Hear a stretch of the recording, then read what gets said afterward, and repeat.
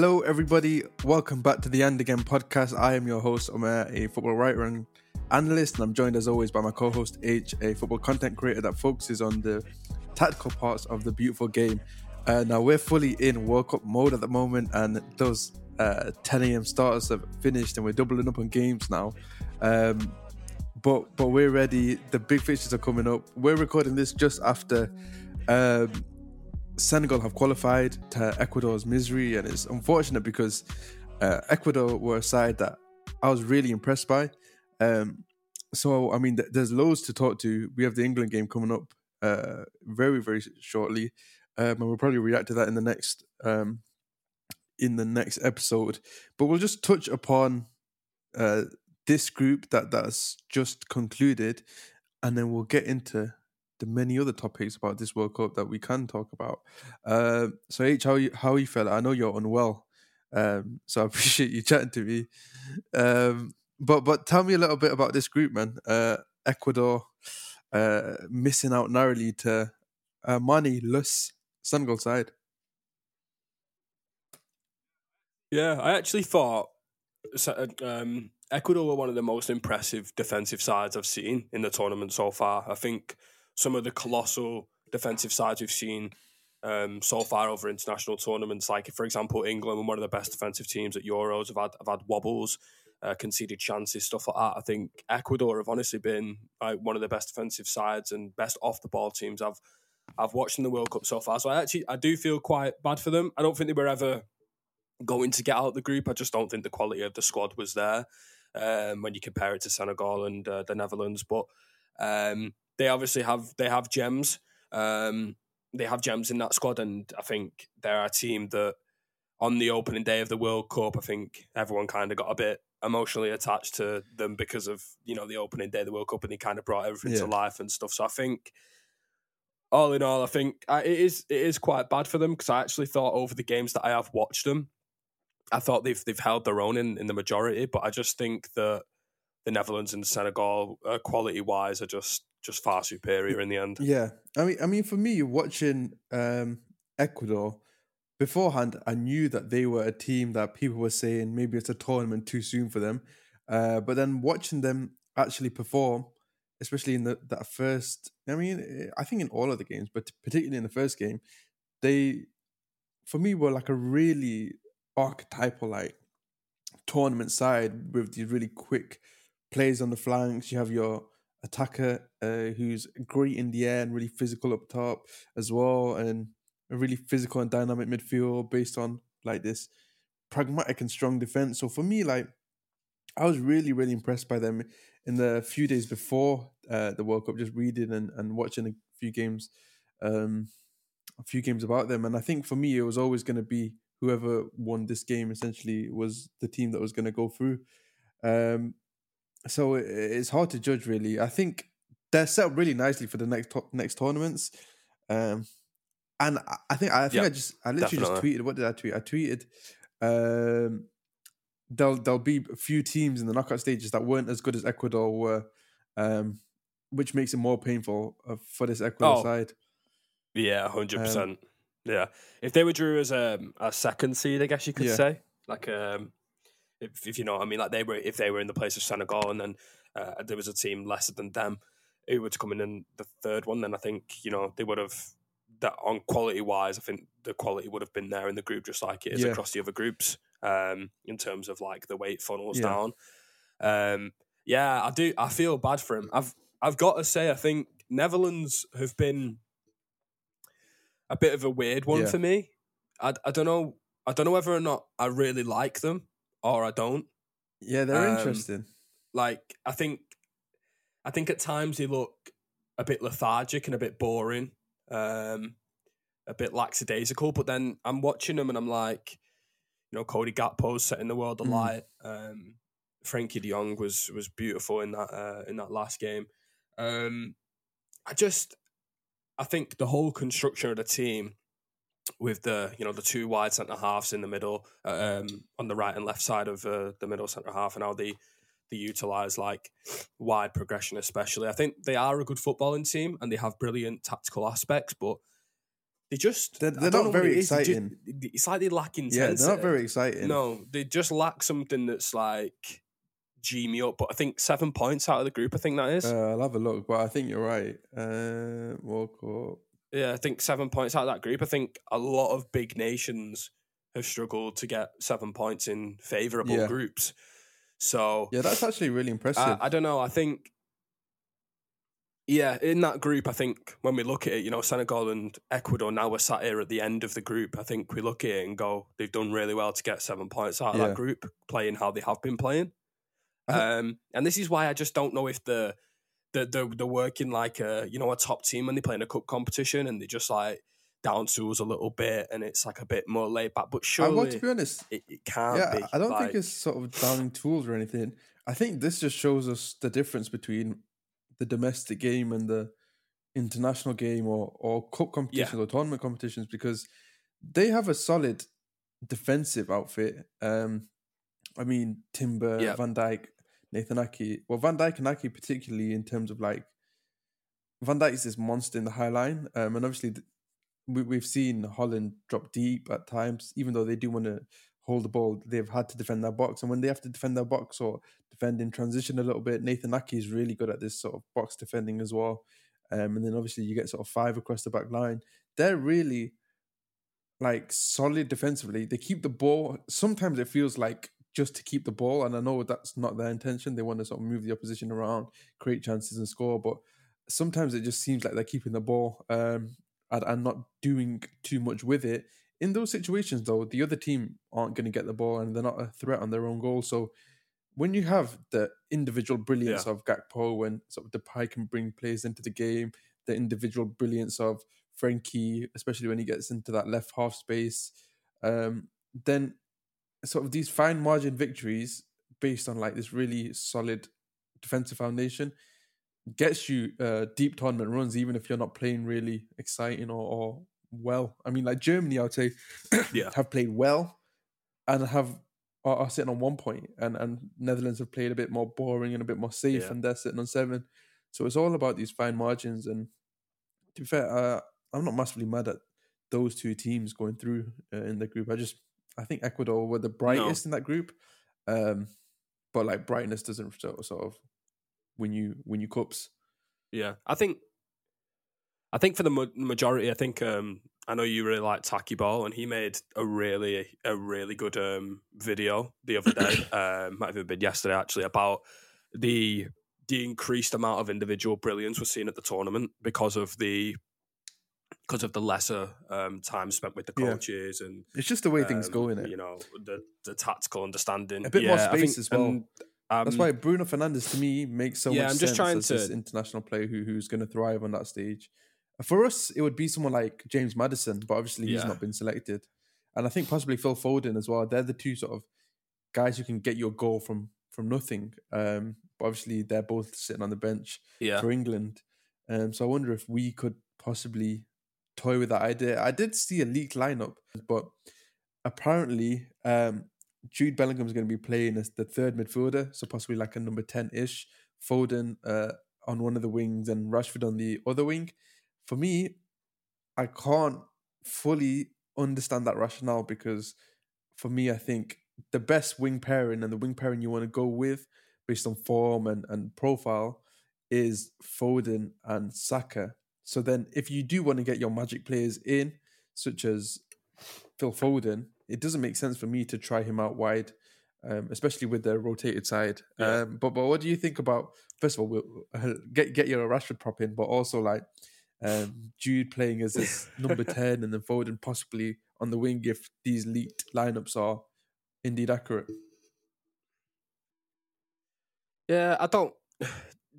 For starters, it was just the thing about space and you get the extra second on the ball, and I think that's why we're seeing such good performances from players who work really well in fast instances, like Bruno, Rashford, and Gakpo, stuff like that. But I think for the lineups, Jude Bellingham isn't.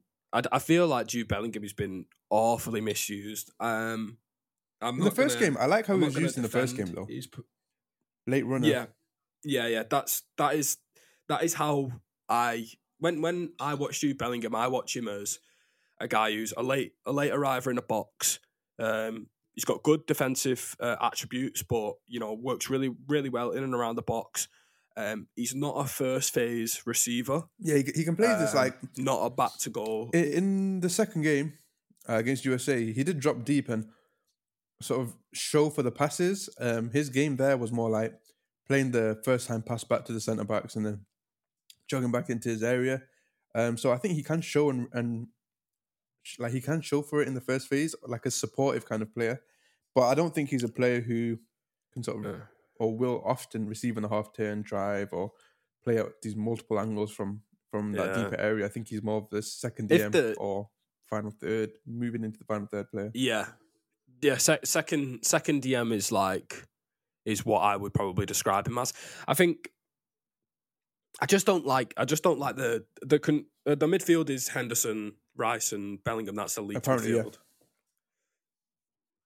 I don't like that midfield at all. I understand Henderson's inclusion, and I think a lot of people were very critical that he. I mean, to be fair, do I understand it? I understand why Henderson's got in, but I don't understand why Henderson's got in or why players have got in over Calvin Phillips. But I think Henderson gives you that overlap, which, I mean, to be fair though, Saka's wide but Saka's not even playing. Yeah. So unless Rashford's on the left and Foden's on the right, which to be fair, very, very well could be the case, I don't understand that too much. But I thought Henderson's cameo in that second game was good. Even though a lot of people didn't. I thought it was a good substitution because it gave Saka those overlapping, like almost like Ben White dynamics. And Henderson's used to giving that to Mo Salah at club level. So I thought that was fine. But yeah, I kind of agree with you in that midfield, it wouldn't be my preferred midfield. No, I just think when I think about the Henderson sub, I tweeted something and it absolutely blew up, and then I deleted it straight away because I was just like, I'm going to get absolutely pelted from Liverpool fans. I didn't understand how you could view. I understood that you want to get Henderson on because he links up really well in wide areas. We weren't really getting beyond the fullbacks. Yeah. He's really good at underlapping, creating angles, blah blah blah. But when I looked at that game, I don't know what head you have to have on your shoulders to be like, I'm going to look at this game and I'm going to think that a number 8 who can drift out wide is going to change the dynamic of the game. When I looked at the game, I was like, we need either another first phase receiver in like a Calvin Phillips, a guy who can outnumber the US press, or we need pace and power in wide areas. And I think Saka is pace and power, but I think when he's not having a great game, you can't keep relying on him. We've got options on the bench. We've got profiles in there, and I just didn't. If I'm being honest, I just didn't understand. I understood what Henderson brought to the team and to the game with his profile. I understand like what he was trying to do, but I don't understand how you looked at the game and that's what you thought would have come of it. We was having barely any fun on the right hand side. I thought on the left hand side we looked like a much bigger threat with Luke Shaw and Sterling. I love those two players. I know Luke Shaw. Yeah, I mean Luke Shaw's been one of the, if not the best player for us so far. I kind of agree with some of what you're saying. Yeah. For me, I will be a bit more lenient on Southgate for the Henderson substitution because in a way, he is used to playing in those first phase areas and he can provide a little bit of defensive support, which might free Trippier to push on. And when we did watch that game after he came on, he provided that overlap. And in and of itself, maybe he's not going to be providing a pass or assist for a goal or whatever, but he's giving Saka or he's allowing Saka to get the ball inside 8 areas basically. Which means that he can be a little bit more direct and dangerous. So I wasn't massively mad at that. For me, I only wanted to see one substitution, and I really just wanted to see Foden on for, either Jude or Mount, but I think Mount on for Mount would have made more sense to me. And I really like Mount as a left centre mid in a 4-3-3. But for me, like, he's not, he's a player who sort of, he's really creative and attacking in nature, but he's like obviously he's been played in the last line as a winger and stuff like that because he is a really, really sort of attacking output kind of player. And for me, and obviously he puts in a lot of work defensively in terms of running and pressing and things like that. But for me, I thought, first of all, Phil Foden is probably the most technically able player in our team. And although, and obviously Southgate made the point that he's never played in, or he hasn't played in these central areas for City, which is why he didn't come on, or he wasn't thought of as an option. Which is I mean, wrong, by the way. First of all, it is wrong. I mean, Foden played as this false nine It for is- an entire it's- season. It's wrong. And he had to drop into, Yeah. I mean, as deep as like the defensive midfielders. Didn't he play as a 6 against Atalanta, I think, or Bruges? He's played as, like, he's genuinely played as in like a- like defensive receiving from defensive midfield areas. I think there was a game this season where I can't remember who against, but I think our left back got subbed off, and we were basically playing with like 3 defenders. He was basically playing like this kind of like left wing back almost, but really just playing as a left winger. And he dropped into sort of like the areas where Zinchenko would receive the ball in that like left DM area, and his technical brilliance and quality is so high that he can receive on the half term like those Spanish players in those small spaces from the first phase, even if he's not a defensive midfielder. So I just thought, even though, I mean, first of all, England lacked this creative edge, and he can provide that magic because of his quality. But second of all, because of his technical ability, he's also a good option to drop deep and receive, even though people don't think of him as that sort of player. So for me, it just makes no sense that he's, first of all, not getting a run out with the A team because he's going to be playing with the rotated side now.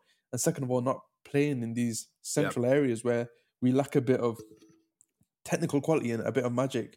And just sort of my last point, because I've gone on this little, like, I don't even know, this little speech. But Luis Enrique is playing Rodri as a right centre back for his qualities, for his actual like innate qualities and football traits.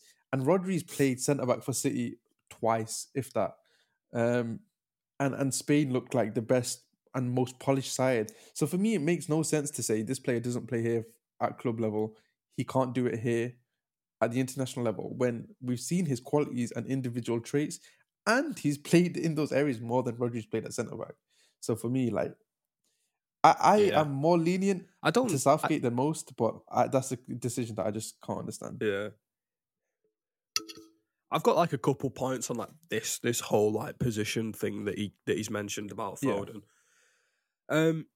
Kyle Walker's never really played centre back for City on paper. Yeah, he's inverted in these like right centre back zones. He inverts. I think in a 5 back. In a 5, we don't play a 5 back. So, I think it's similar. That role is similar to what he's played before. But I mean, I get your point, and there's other examples in the team where what you're saying makes sense. Declan Rice don't play as a single pivot. Yeah. Like, do you know? I just feel like if you're narrowing it down to that extent, as in like, are you saying a defensive midfielder? Are you separating a defensive midfielder by single pivot, double pivot, or are you just saying defensive midfielder? Yeah. For me, I think you're looking at traits and qualities and situations. And Foden's drifted in and played in these inside areas for his entire career. Yeah, I think that when I'm looking at midfielders now, especially when I'm looking at them for Manchester United, because we profile midfielders absolutely horribly.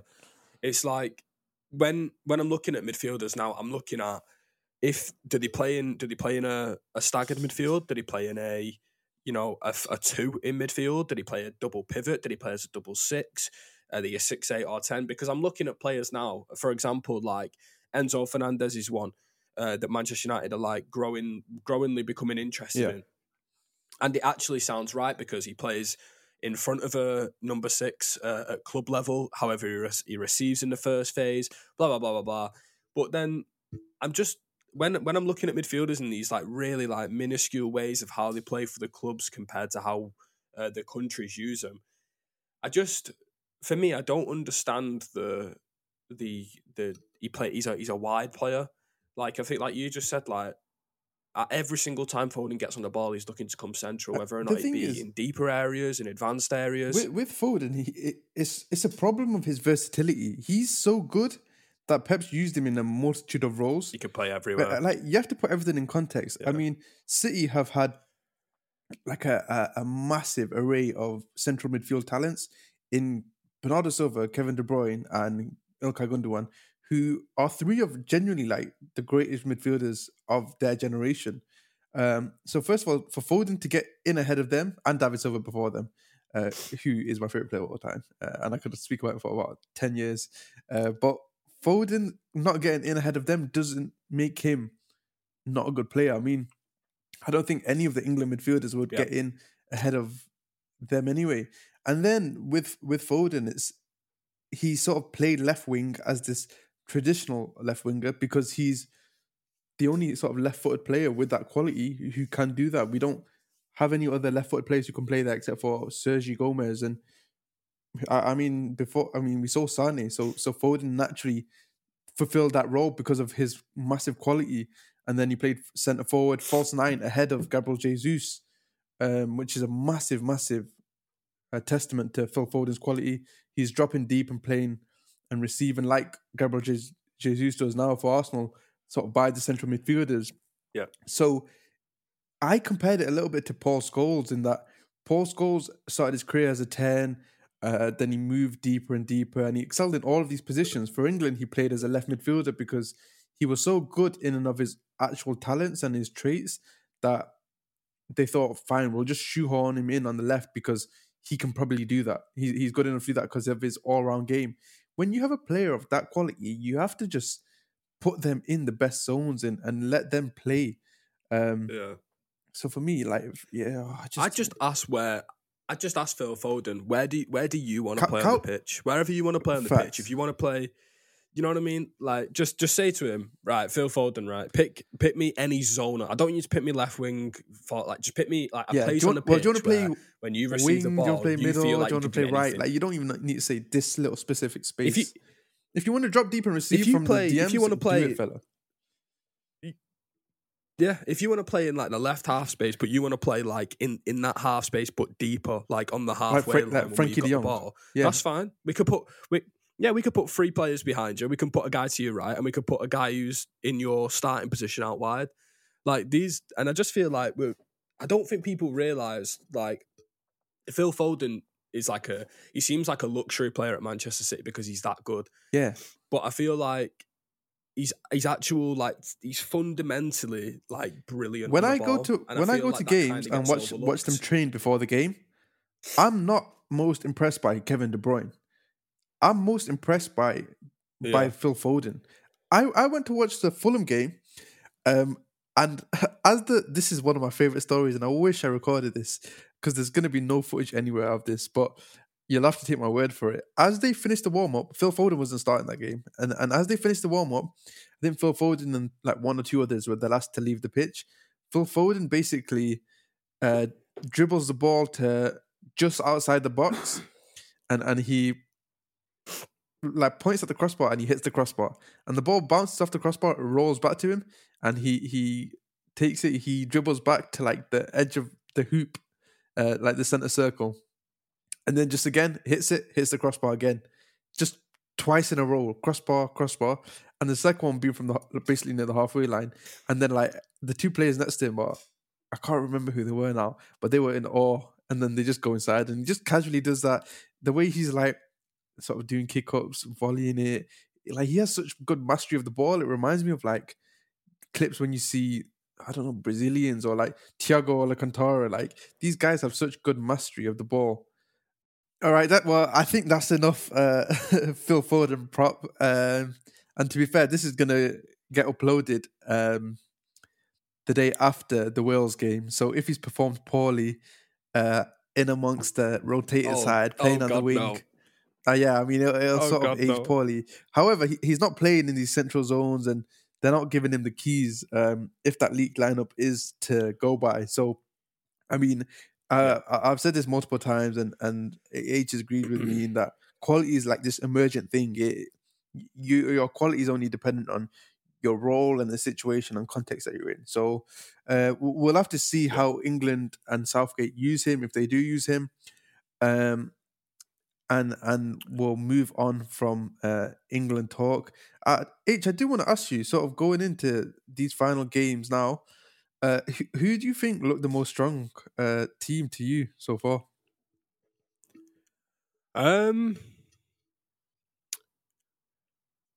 I've, I'm gonna say Spain, but Spain, yeah. but I feel like if it come down to a final, I feel like Brazil win Fairs. Yeah, I hear because that, to be honest. there's something about the individual quality of the Brazilian players, Mm, and I don't know what it is, but when you watch them, there wasn't much rhythm or patterns to the game that they played against Switzerland. It wasn't really in like one stagnant flow. Well, it was stagnant. It wasn't in one like consistent flow. Like they weren't shuffling the block. They weren't sustaining pressure too much. But then you just look at the team and they just have so many individually quality players. And yeah, I just I've never seen a team.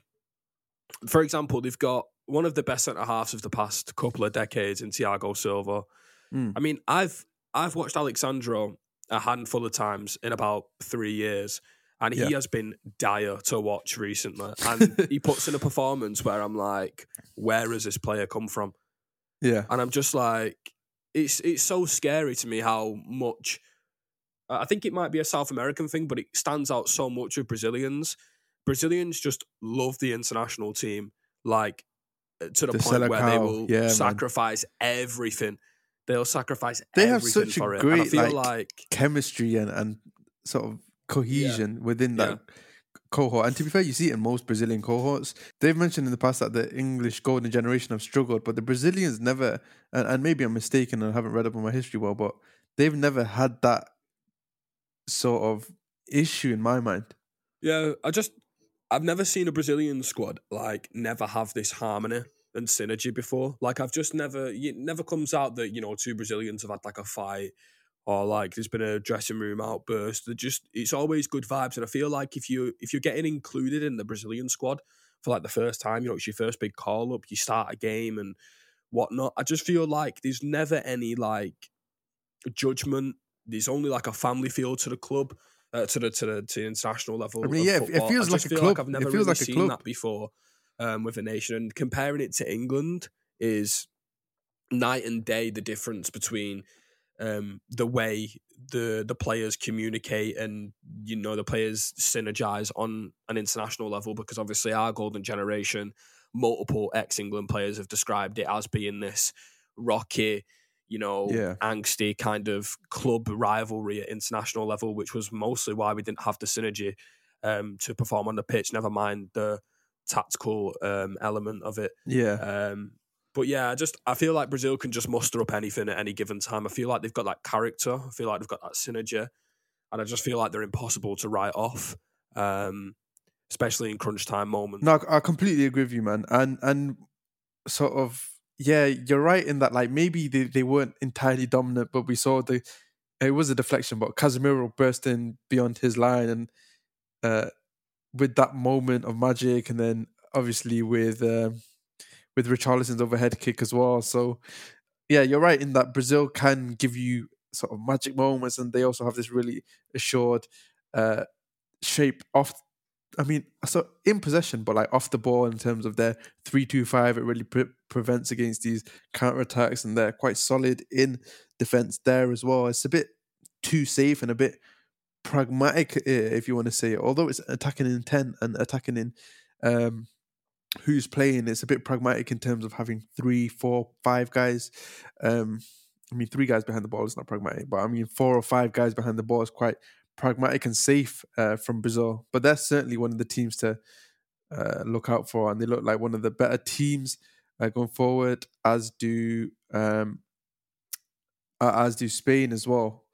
For me, I'd want to give France some prop. I think France are a side that are really balanced, and like you were mentioning, with the Brazilian side, they have players capable of those moments, and I think in this cohort at least, and I mean in the sort of past World Cups as well, when they've been successful, there has been that synergy, and I think good sort of squad harmony is good squad balance is integral in trying to win an international trophy, as well as like understanding dynamics of players and having players who can provide that moment of magic.